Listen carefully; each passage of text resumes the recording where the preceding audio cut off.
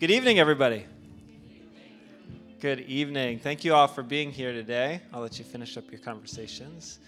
I am so excited for this evening for so many reasons. I'm excited to see you all here. Thank you for coming out as the weather clears up for us and going with the flow of the change in time because of the weather.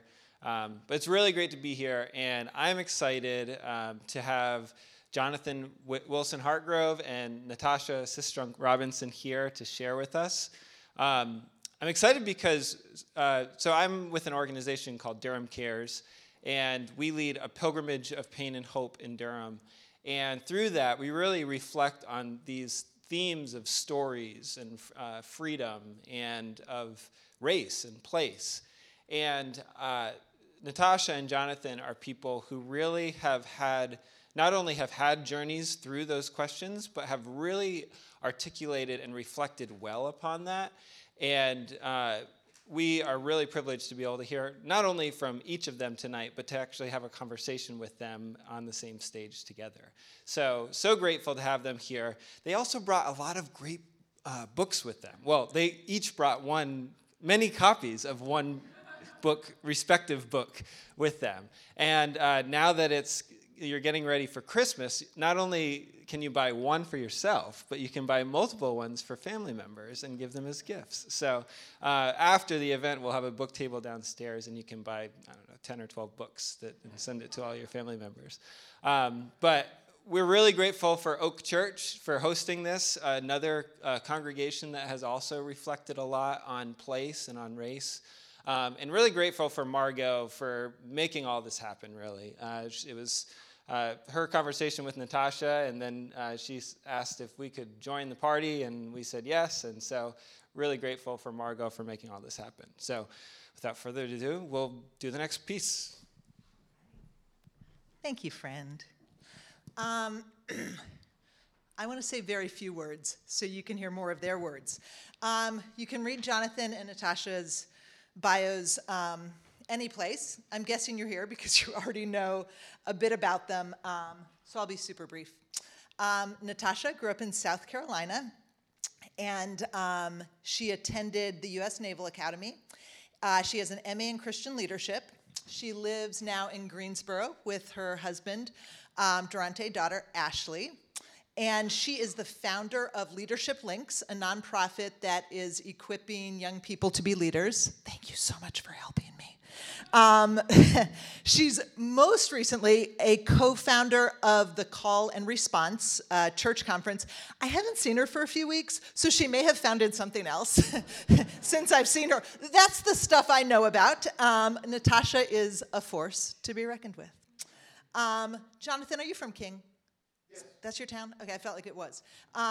Jonathan grew up in the Southern Baptist Church, and he would say, and I think he will say, that he was deep in racial blindness before kind of his journey. He attended Eastern University, Duke Divinity School, and kind of on this process, his eyes were opened, and he was welcomed by a community of leaders in the Black-led freedom movement, kind of inviting him into another way. Jonathan lives at Rupa House, an amazing house of welcome here in Durham. He leads the School for Conversion, whose mission is to make surprising friendships possible. And please take a peek, because they really do that. And it's beautiful. Tonight, as Reynolds mentioned, we're kind of celebrating the birth of these two books together. Natasha's book, Sojourner's Truth, is hot off the press.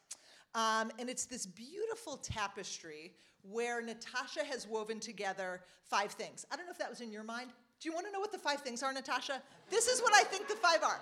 I think the 5 are Natasha's amazing story, the story of Moses, cultural insights, theological reflection, and wisdom from kind of the history of Christian voices. So it's this beautiful tapestry, the way she weaves it together. You're going to have to buy the book to make sure I'm telling you the truth. A beautiful book.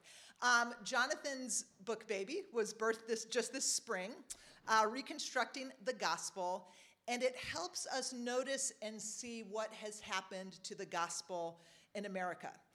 So 18th, 19th century Christians immersed in the evils of chattel slavery, and you put that next to reading the Bible, the truth of the gospel, and there had to be this creative rereading and retelling of the biblical story, and that has in so many ways been passed down to us.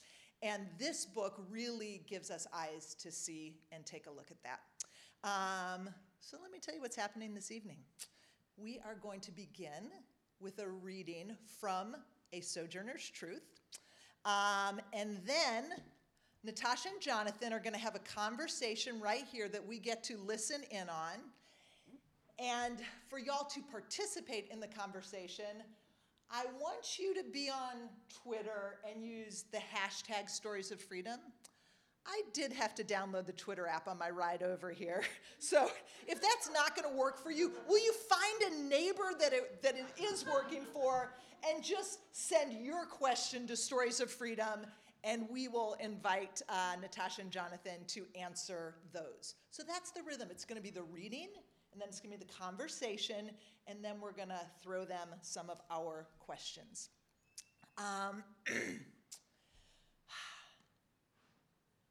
For the reading this evening, Natasha Robinson and Lauren Daniel.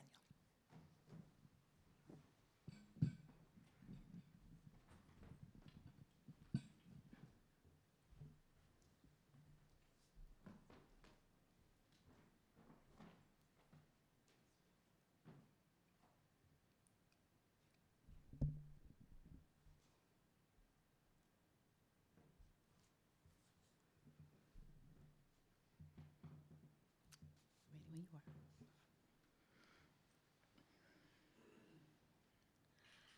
I know the one thing we did right was the day we started to fight.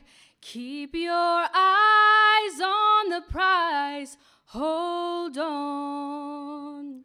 A daughter of slaves and anti-lynching activist Ida B. Wells proclaimed, the way to right the wrongs of freedom, the way to right the wrongs is to turn the light of truth upon them. Shining the light of truth helps us all walk in freedom. Shining the light of truth must become a consistent and intentional practice for all believers, because without these moral checks, we recreate or continue to enforce a racial division and inequalities we claim to oppose. Unless we turn the light of truth on all our history, we will continue as a morally corrupt nation. It is divisive to isolate certain parts of our shared history as Black history without acknowledging how that history informs the lives, social structures, policies, and legacies of us all. My strongest conviction towards advocacy is that God wants people to live freely. This conviction has put me on a path to pursue racial justice. The Israelites were so oppressed that they cried out to God. For centuries, Black people have continued this spiritual practice of lament and praying for deliverance. Meditate on these words from this old Negro spiritual. Go down, Moses, way down in Egypt land. Tell old Pharaoh to let my people go. God sent Moses from the slave house to the Egyptian palace with a prophetic message of deliverance. The centuries of slavery were over. We must continue to proclaim this prophetic message until all people are free from slavery in its various forms. They don't want us to talk about slavery. A brief look at the transatlantic slave trade reveals that more than 10 million free Africans were stolen from their homeland and sold like cattle, then made to suffer cruel and unusual punishment, including torture, rape, and murder. This system was built on a social construct of race, which shaped the narrative of Black inferiority. It allowed for generations of wealth building for white people in the South. When the legal form of slavery finally ended, most freed slaves could not read or write. This lack of education meant that they didn't know what to do with the money, even if they got their 40 acres and a mule as compensation from the government. It greatly troubles me that after the Exodus narrative of Egypt, that God didn't completely abolish the system of slavery among the Israelites. He did, however, give the slaves the option of going free in the 7th year of work. He also said that they should never go away empty-handed, as slave owners were required to liberally provide for their slaves at their departure. Black people have never received this level of compensation or reparations. African Americans started out as slaves, where they did not have free agency of their own minds, bodies, skills, work, resources, families, or property. And they left that system with nothing. These are historical facts we are too quick to forget. Americans remember what we deem important. No one says to the Jewish community to get over the Holocaust, pretend it never happened. On the contrary, the United States Holocaust Memorial Museum was opened on April 26, 1986.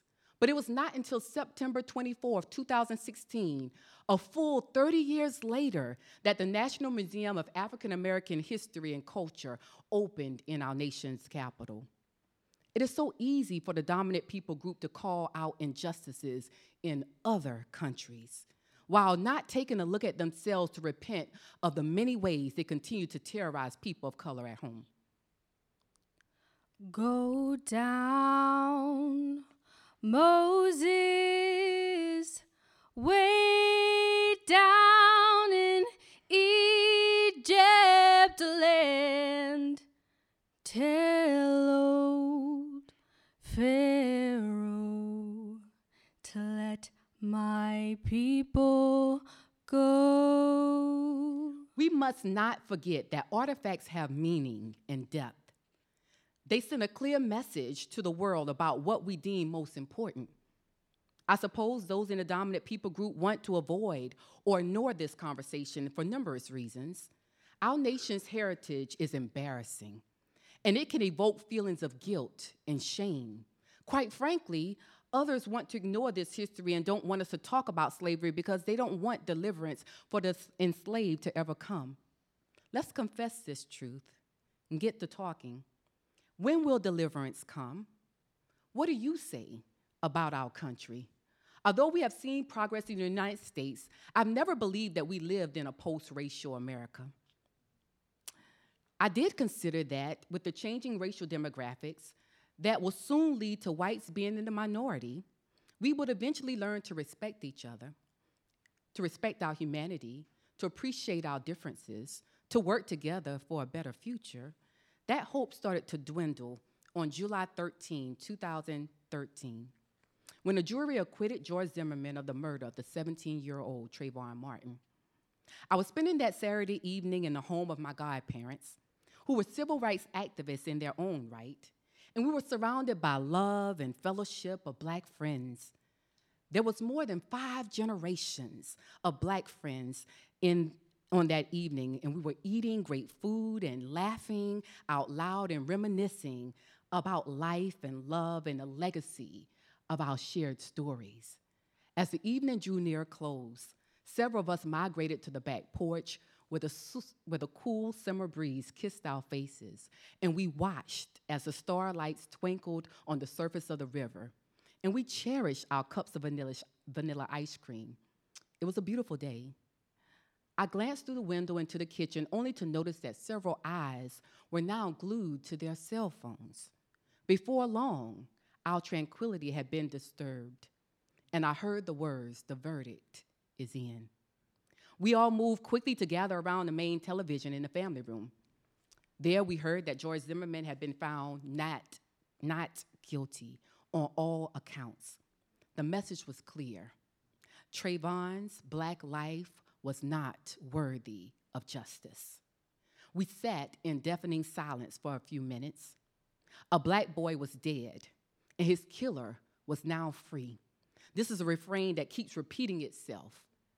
I fought back tears. Black Lives Matter. Black lives matter. Black lives matter. None of us know exactly what happened in the final moments of Trayvon's life. We know that he was walking through a neighborhood trying to get home.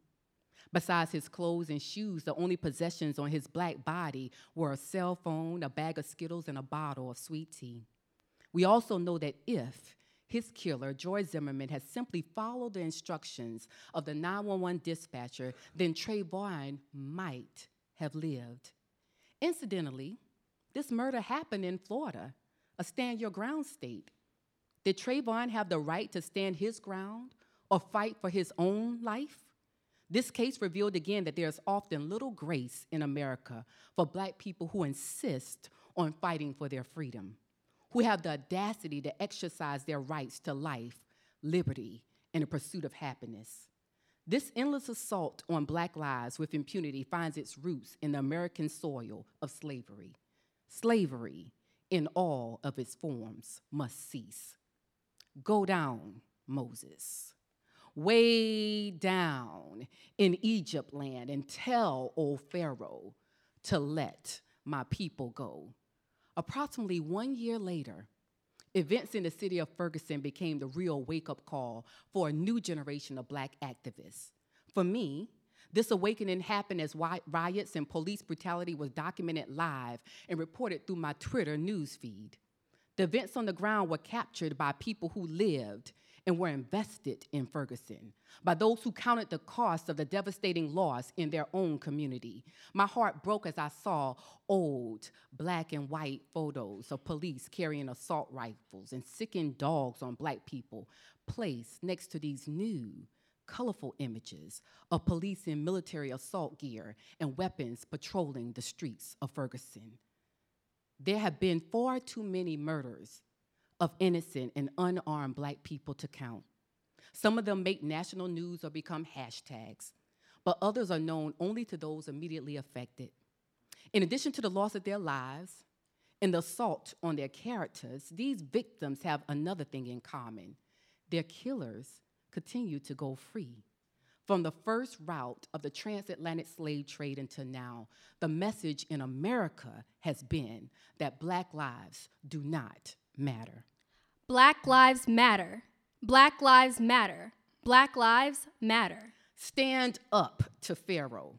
When people of color cry out for justice, we are crying out to God for freedom. We do this for ourselves and for each other. It is also an opportunity for white people to see the era of the distorted message that has been perpetuated throughout history.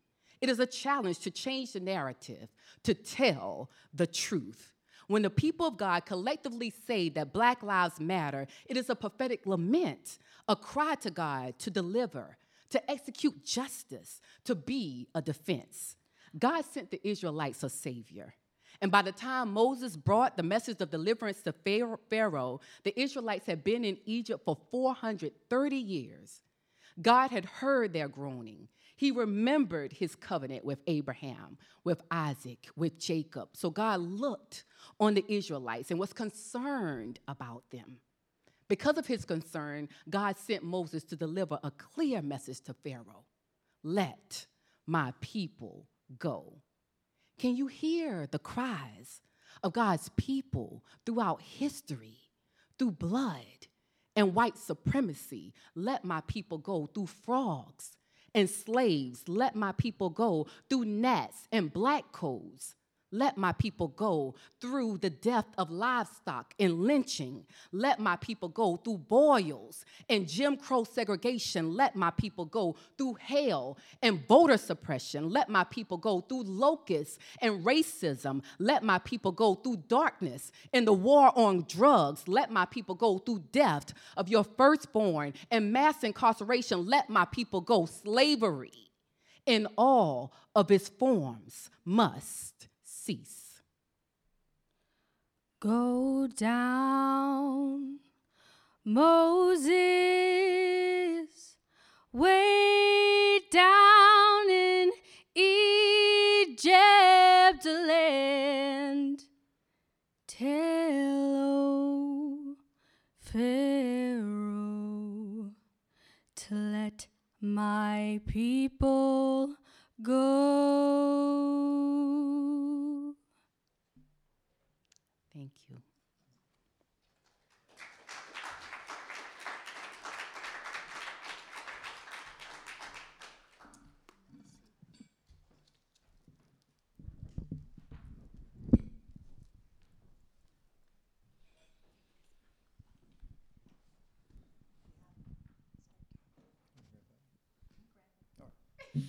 Well, thank you. And thanks to you, Lauren, for the song. I was thinking as you were singing there about the story of Al Raboteau, who grew up in Louisiana. And when he went to graduate school in religious studies, wanting to write about the faith of his grandmother, who had been enslaved, and the, scholars who were teaching him about the academy said, you can't write about slave religion because there's no primary documents to work from. And he said, oh, no, I heard Grandma sing those songs. And he wrote that wonderful book, Slave Religion, drawing from those songs the theology of this church that recognized the connection between the Exodus story and the story of a people who were told by folks who called themselves Christian that they were property, and yet in the story of the people who preached, obey your masters, in that story heard the good news of this liberating power. It's really quite a miracle. Mm-hmm. And I hear that in the song here tonight. I hear it in your story. So first of all, thank you for sharing your story with us here and with the broader world through this book. I wanted to start just by, having done a bit of storytelling myself, if it's all right with you, I wanted to start by just asking, how has it been for you to share this story publicly in this time that we're living in? Which part, the writing of it or the speaking about it? Well, I'd be interested in both, but I'm especially interested in, for the benefit of those of us who've gathered here, mm-hmm. I think I would like to hear how it's felt to have your story received mm-hmm. and or not received, sometimes rejected in this current context. It's been interesting. I say interesting because even today, I don't engage a whole bunch on social media. Mm-hmm. I think people think I'm on there a lot more than I am. I'm a pretty private person. And so, but I did look on Amazon today at some of the book reviews that was out. And so I had a woman who I don't know, seemed to be a very decent white woman. And I say she's white because she said she was white. And she said, it was like a 3-paragraph review. And it was a 4-star, out of 5, not bad. And she said, Natasha has become one of my distance teachers. I'm so grateful for her voice. And then somewhere mixed in there, she said, I just really wish, I really want to listen to her, but I really wish she wouldn't play the victim so much, because that just got annoying after a while.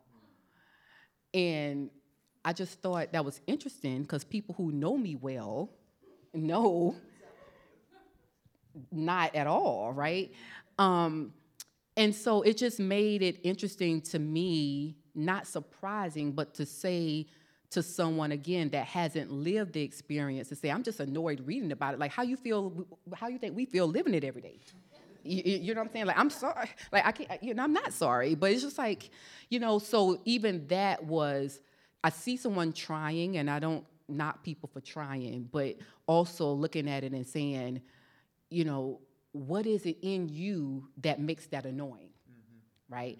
And I want to contrast that with, I interviewed a friend on my podcast. So I launched a podcast in connection to the book titled Sojourner Truth. And this woman, Jo Saxton, she actually came to the United States as a missionary from England. And so the story she heard about America was very different because she's not African American. She's an African. She's of Nigerian descent who was raised in England, who lives in America. She's not African American. So to some extent, we have some of the same challenges, but to some extent, we don't, right? And so what she said when I interviewed her on my podcast, she said, I read a lot about America before I got here. And she said a lot of what I read was a lot more honest than what I read about it once I moved here. She said, and then your story is the first time I've heard the story of America told from an African-American woman's perspective. And so it just really, for me, clarified the importance of having people of color tell their own stories. Right? And I think, and not even just telling the story, but being very intentional and conscious. Like, I love education too. Like, I just love to read, and a lot of my nonprofit work is for children, and what we teach and say to our children, right? Because the history lessons we even get and perpetuate in school is not the whole story. And so what I'm sharing in my book, when Margot said 5 parts, I normally say 3, right? It's my story, it's the biblical story of Moses and the Exodus narrative, and the story of African Americans in this country. And so that latter part, people who are not African American, and some African Americans, most of the time they don't know the story. And so it's not playing the victim, it's like, let me tell you a part of this story that you probably don't know. And I need to do that for you to hear what it is I'm trying to deliver, because if not, you're going to be responding on misinformation. Yeah. No, one of the things I really appreciate about your book is the way, and in keeping with really a great tradition that you're kind of ushering and bringing together. You're telling this story of the African American experience in this country in a way that opens up what the Bible's really about, right? Yeah. And I just it makes me want to ask, to what extent do you feel like that not only are people who are in the church, people who are trying to be Christian in America, not getting the full picture of what it means to be an American when we get this truncated story of the experience here, but to what extent are we being kind of blocked from understanding what it means to be Christian, what it means to receive this biblical story that has been passed down to us? Yeah, I remember when I was in seminary, I hated history until I got to seminary. Because my seminary professor for early church history, he was so good, and he loved history. And so I started digging more into history after that. I mean, before that, I just memorized facts and passed tests, but I didn't really care too much about it. And so I asked him one time, I said, how is it as Christians? Because we didn't just get it wrong in America. We've gotten it wrong in a lot of places, right, throughout history. It's like, how can we, because it is a we, like we are the church, like how can we have gotten this so wrong so consistently when we say we have a message that's about love and freedom and deliverance and redemption and all these things, and we get this, like we out here murdering folks, right? And he said to me, and this speaks against this false understanding that, oh, well, just go with the Bible and that's it. He says, we are all products of our time. And so what we don't acknowledge often is that when we come to the text, we're bringing our sociology, we're bringing our culture, we're bringing our family upbringing, we're bringing our history. Like we're bringing all that stuff to the text, and all of that stuff impacts how we interpret. So if you are born into a system in a time where being white is all right and being black is subhuman, then you're bringing that to the text. And that's how you can use the text to justify what's norm for you. And yet I think part of what I hear in your story and read in your book is this incredible way that the experience of what I think can only rightly be called unearned suffering, right? The long experience of unearned suffering by African Americans, actually illuminates what the biblical story is really about, right? This way in which, the God who raised Israel out of Egypt and raised Jesus from the dead is a God who comes to life, right? In the story of people who heard that call. Go down, Moses. Tell old Pharaoh, let my people go. And I just I think a lot these days about what does it mean for the church, that is everybody who claims to follow Jesus, in this moment that we're living in, to take that gospel seriously, right? Yeah. Can it save us from this mess we're in? Because we're in a mess. We got a straight up white nationalist regime in this country that, by every report that pays any attention to the reality on the ground that I've read, is being propped up by Christians. Yeah. People who call themselves Christian. Yeah. Yeah. Like it wouldn't exist without that. Right. There's not a base for it except for Right. this Christian nationalism that Right. that has propped it up. And so given that that's, and it's terrorizing people, right? Right. I mean, I was thinking as you were talking about, Ferguson, and I was thinking about my sister, Tracy Blackman, who was there, with her church because it was her community. She was on the streets as a pastor, and began to realize that her work as a pastor was to confront this resurgent white nationalism in this country. And just this week, she was arrested down there on the border because she was trying to meet with the migrant caravan that's come up to Tijuana. And the Border Patrol arrested, I think, 32 ministers who were there to simply offer the welcome, the grace, the blessing of the church, which, I mean, seems like pastors have to do. But we're arrested for it this week. And so anyway, I'm just trying to sketch our context a little bit, and to ask you in this context, like in the everyday messiness of this context that we're living in. Yeah, what kind of hope? What kind of good news does the gospel that comes out of the edges of the plantation, that comes out of the gut bucket Jim Crow South, that that comes out of Ferguson and places like that? What does that gospel offer us that we might miss if we don't hear it from people who've known it in those places?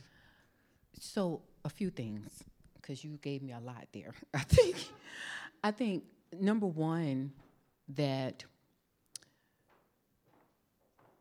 the truth brings hope, right? And the Holy Spirit is a spirit of truth, right? So it is a radical act to tell the truth in a world of fake news, right? It's a radical act to tell the truth.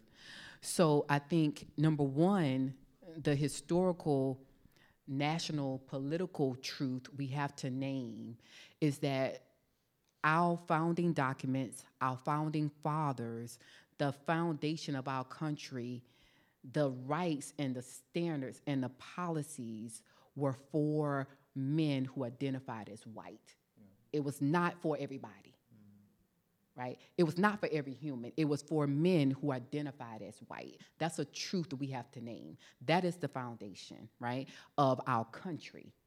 The foundation of our policing in our country is for people having to grab runaway slaves. That is a truth that we have to name. Now, I think, in today's society, oh, thank you. I think, where we are today, when I think about so the book is broken up into 4 parts: foundation, history, wilderness, and redemption. So in the redemption section of my book, because a lot of times we think about racism and a lot of things you're talking about, because again, our culture, the culture is individualism. So how is this impacting me, and I am not a racist, right? Which does not leave space for a discussion about community and people groups and how we collectively are impacted by systems that are broken and wrong, right? And so what I write about in the section on redemption is 2 things need to happen. I think they need to happen at the same time. One is there needs to be Christians in our culture, in our America right now, that are working to dismantle broken systems. And our system is broken at the core, right? So that needs to happen. But I also feel, and not negating, and I also know that there needs to be Christians that are working to build new systems. And for me, I feel more of a call to the latter. That's not for everybody. I think we need everybody out here it's a lot of work to be done. Just pick something, right? Right? Like pick something. But for me, like I feel a lot of my calling right now is in the building of new systems, right? That are equitable, where people of color have a place and agency, and their voices are valued, and they're not a project, and they'll lead stuff and their own stuff, and they'll build things, right? And then that will be sustained over generations. And that type of building and work takes time and intentionality and money in the same way that the people that are dismantling this other system over here that has been built over time with a lot of money, to your to your point. And so I just think we have to do both. And I think the latter part of that spiritually, it's a reminder to me, like, this world is not our home, but also we're not just supposed to be waiting and sitting down for the high and by pie in the sky either.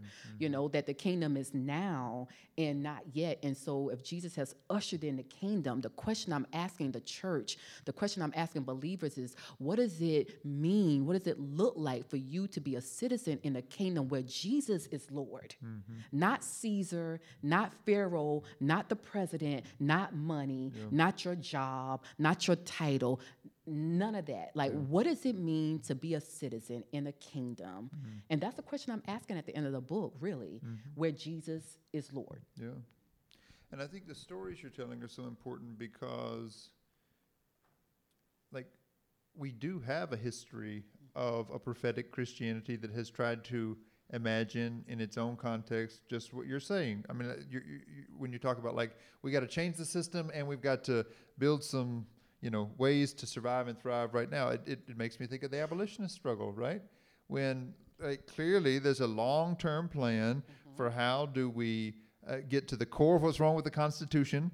And I mean, people argued about that. Brother Garrison burned the Constitution at one point. I mean, there were people who were very angry about, but in the midst of that struggle about how do we change the system, there was an ongoing conversation about how do we end slavery, how do we, end the fugitive slave law, how do we end these pieces of a broken system that exist, while at the same time there was active organizing around how do we get people to freedom, right? There's an underground railroad that's built by people who, are part of this understanding that the way things are is not the way they're supposed to be, and yet in the meantime we're going to figure out how do we get people across the Ohio River, how do we get them to Canada, how do we make it so that people can thrive.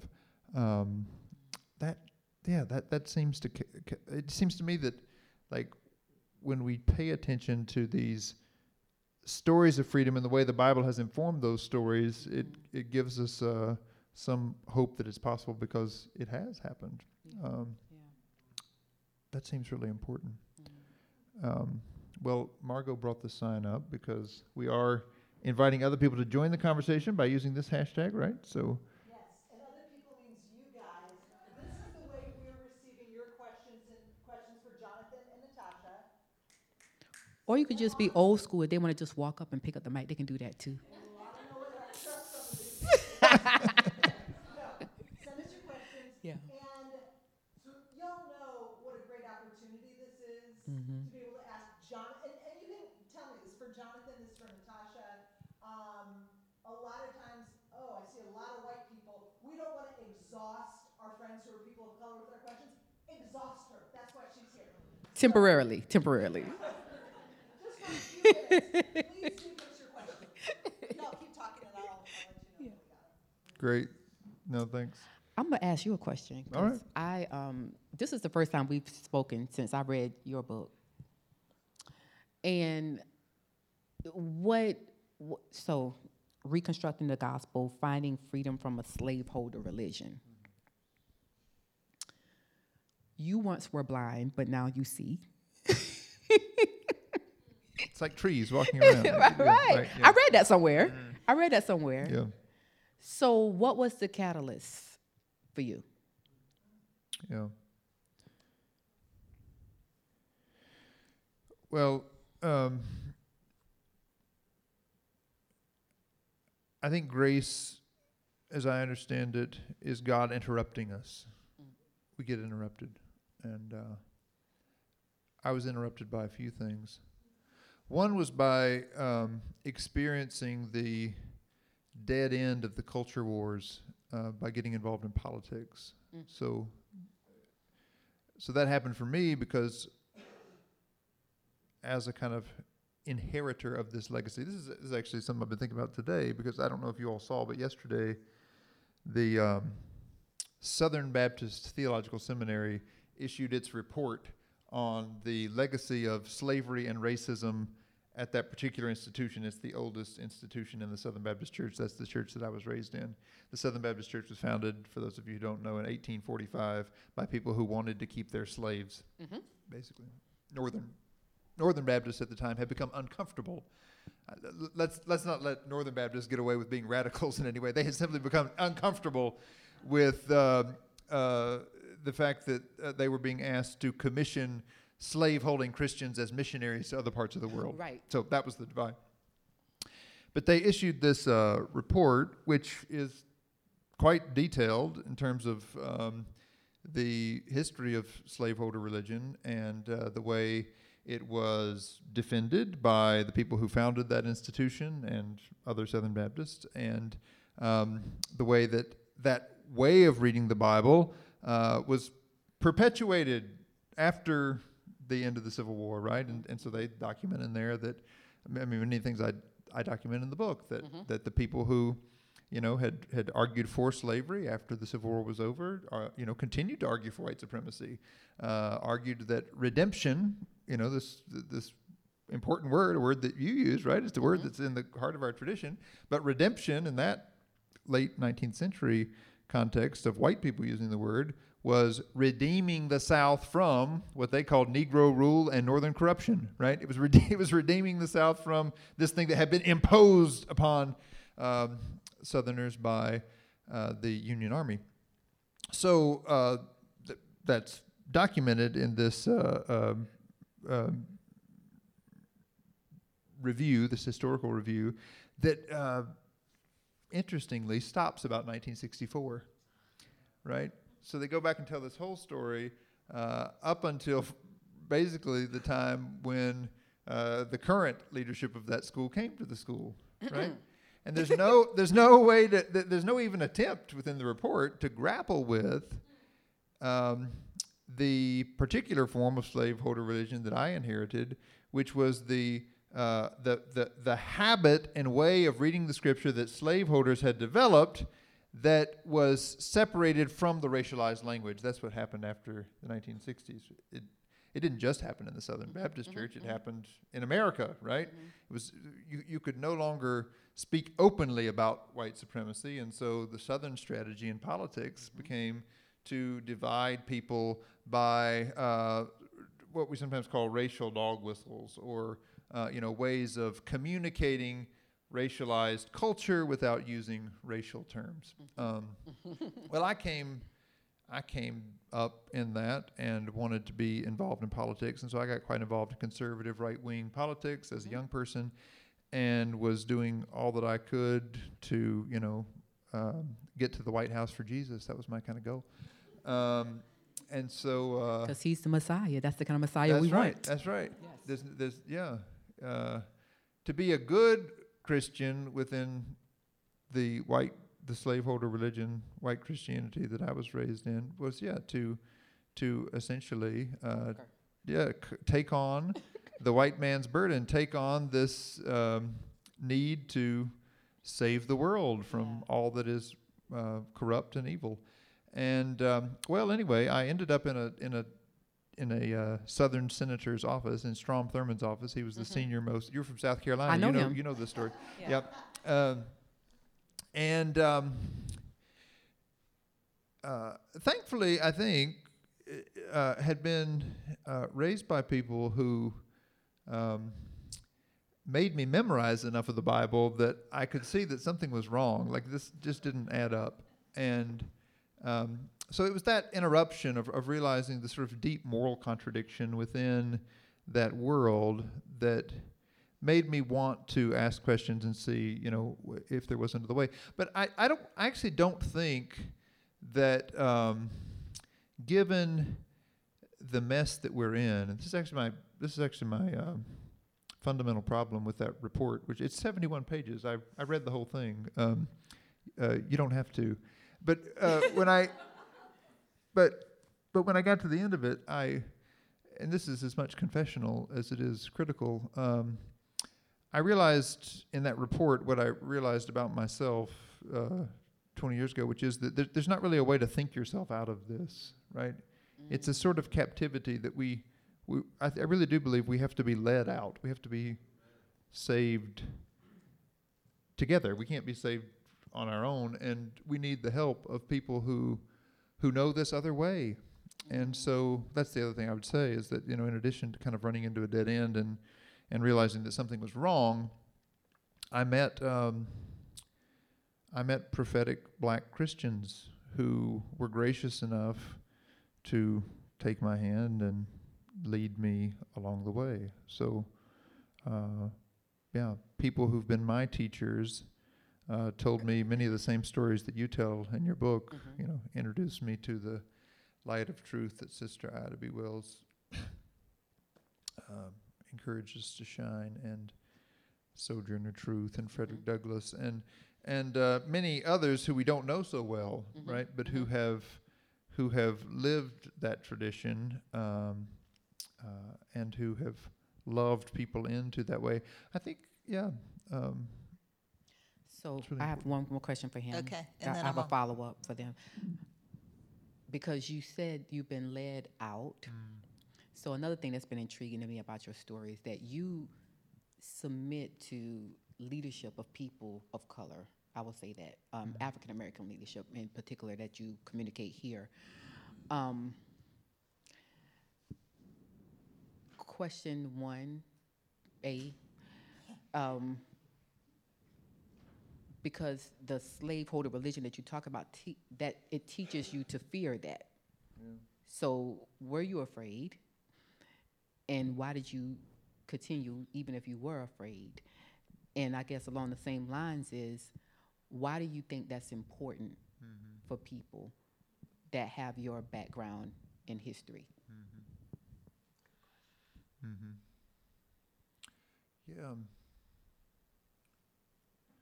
I do think that whiteness teaches people who imagine ourselves to be white, or who are taught to imagine ourselves to be white, it teaches us all kinds of fears. I don't know, though, that in particular I had internalized a fear of the black church or of black prophetic Christianity. It had simply not been on the radar, right? It was as if it didn't exist. Right. So it wasn't even present enough to the world that I was in to be told to be afraid of it. Right. So yeah, in many ways it was simply the attractive power of it that drew me in. It was the beauty of a revolutionary love ethic in the midst of a world where I loved Jesus. I loved the Jesus stories. I loved those, I loved that message that I had been taught as a child, but I hadn't seen it. Like I hadn't seen it fleshed out. Right. The story, the story that the preacher told about what happened 2,000 years ago felt so compelling that it made like the actual stuff that we did as church seem like silly. Like the stories were much better than the reality. And, and then I met people like Ann Atwater here in Durham, right, who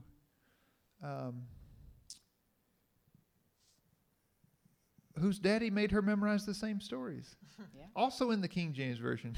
Yes. And you couldn't have your biscuit if you didn't say your memory verse for the day, like that.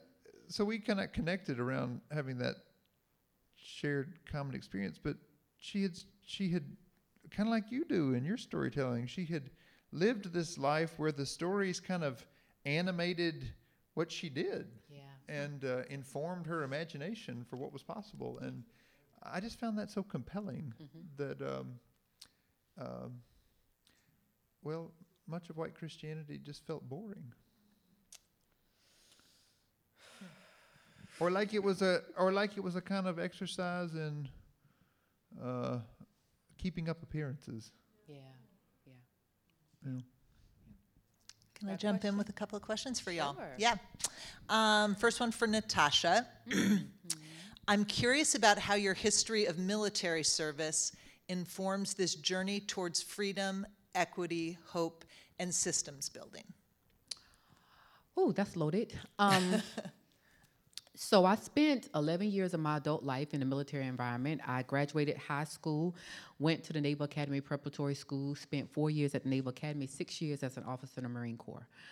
And it's very simple, I would say, for me, because a lot of the Bible is written in militarized language. Like there's a lot of fighting, and we're gonna tell the truth, there's a lot of fighting in the Old Testament. And a lot of that is about kingdom and kingdom building. And, or God passing judgment on people, which happens. And then there, in the New Testament, we see a lot of disciples or followers of the way coming to this faith understanding under a very violent, military, strong empire that is Rome, right? Particularly, a lot of Paul's writings.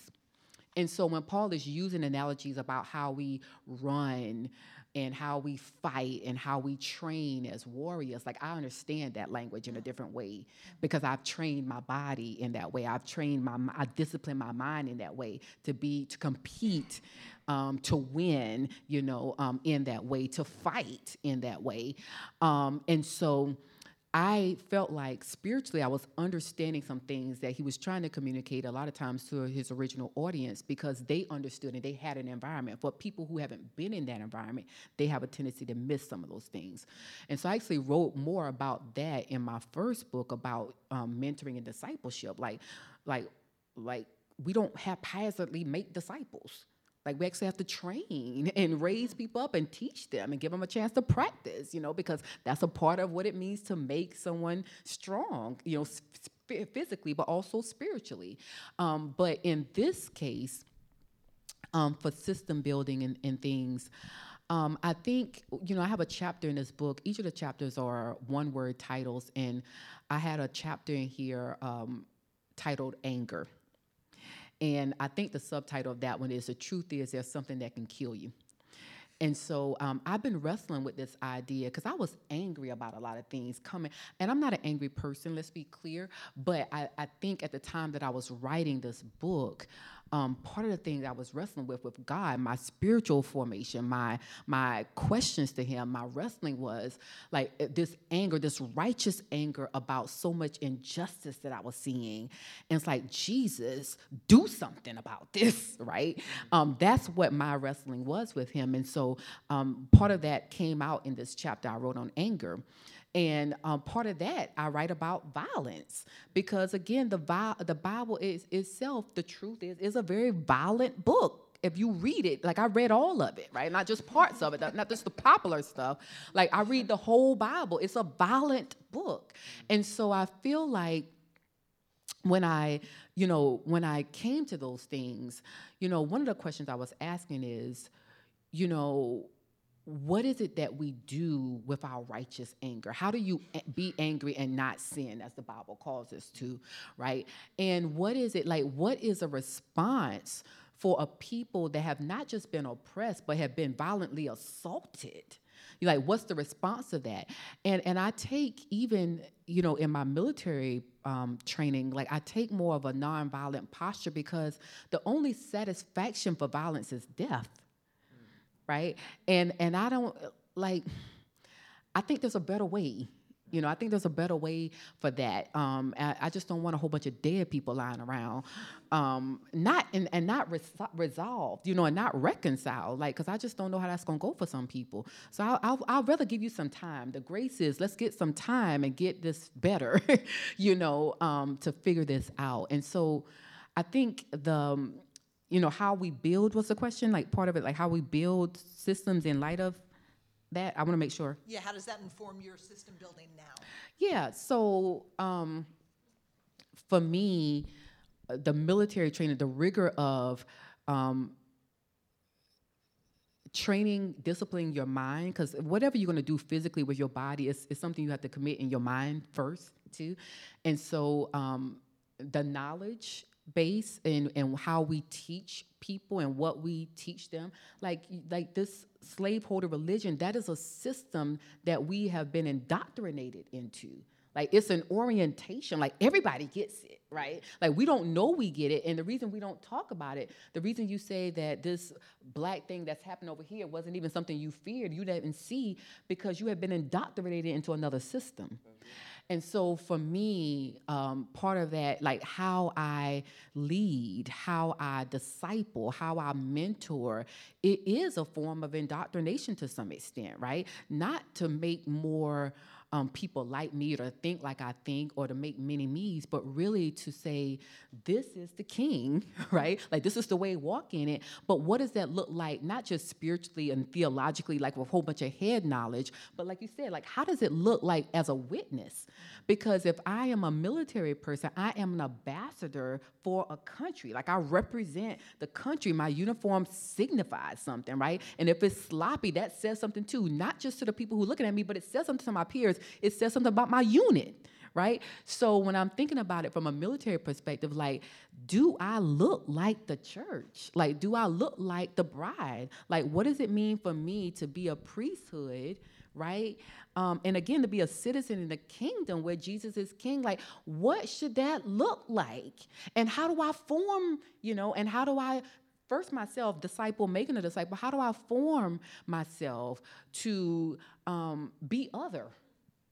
Like to be other. So if my natural inclination is to be angry and violent, like how do I form, what does my spiritual formation looks like for me to respond in a way that's other than my natural inclination? Because that's the work of the Holy Spirit, and that's what Jesus does, right? And so for me to be other, then I have to submit to that radical work, and that should feel uncomfortable. Natasha, thank you so much. Quick question for Jonathan. This person asked, as a fellow dad in a transracial family, I'm spurious, if that's the word, to know what some of your greatest emphases and prayers in your family, neighborhood, and city. Does that make sense? Kind of. I'm going to guess the word's curious. No, it's spurious. Oh, okay. Spurious? All right. I have a lot of confidence in the asker. Fair enough. I can't say it, but that is definitely the word. Yeah. It means I really want to know. Okay. Some of your emphases and prayers in your family, neighborhood, city. Well, I'm grateful for this meditation on the way military informs what we're about, because it reminds me of what Gandhi said. He talked about forming people as satyagrahas, the nonviolent soldiers, right, who were going to transform the world through the power of nonviolence. He thought that was a battle.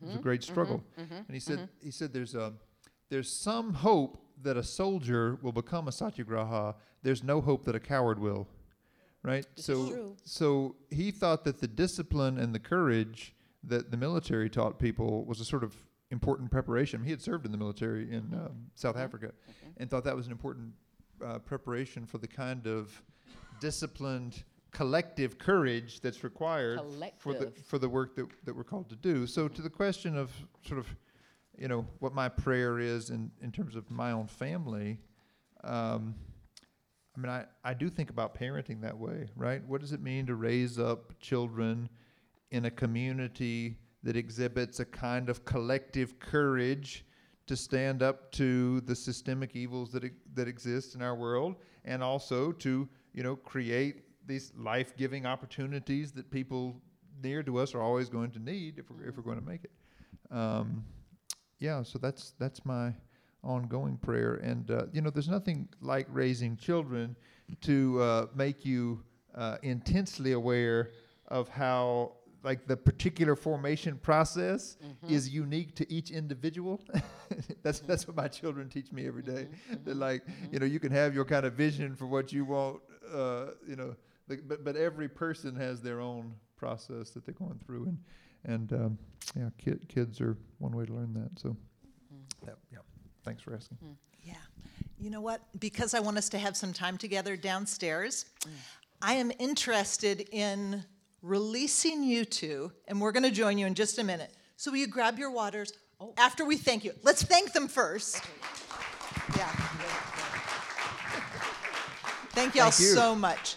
If you guys take your waters and go downstairs, we are going to follow you in like a minute, so you can breathe for that long.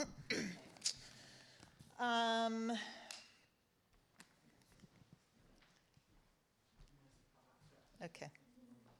Thanks. Everybody here, I am fixing to release you down the stairs. One of Oak Church's neighbors, about a block that way, is El Centro Hispano, an amazing organization right next to Food Lion that is supporting the Latino community in the Triangle. You'll be happy to know I went to them this week and asked where we could find tasty baked goods. And they sent me to the Panaderia on Roxborough Road. So you're going to have some yummy treats downstairs.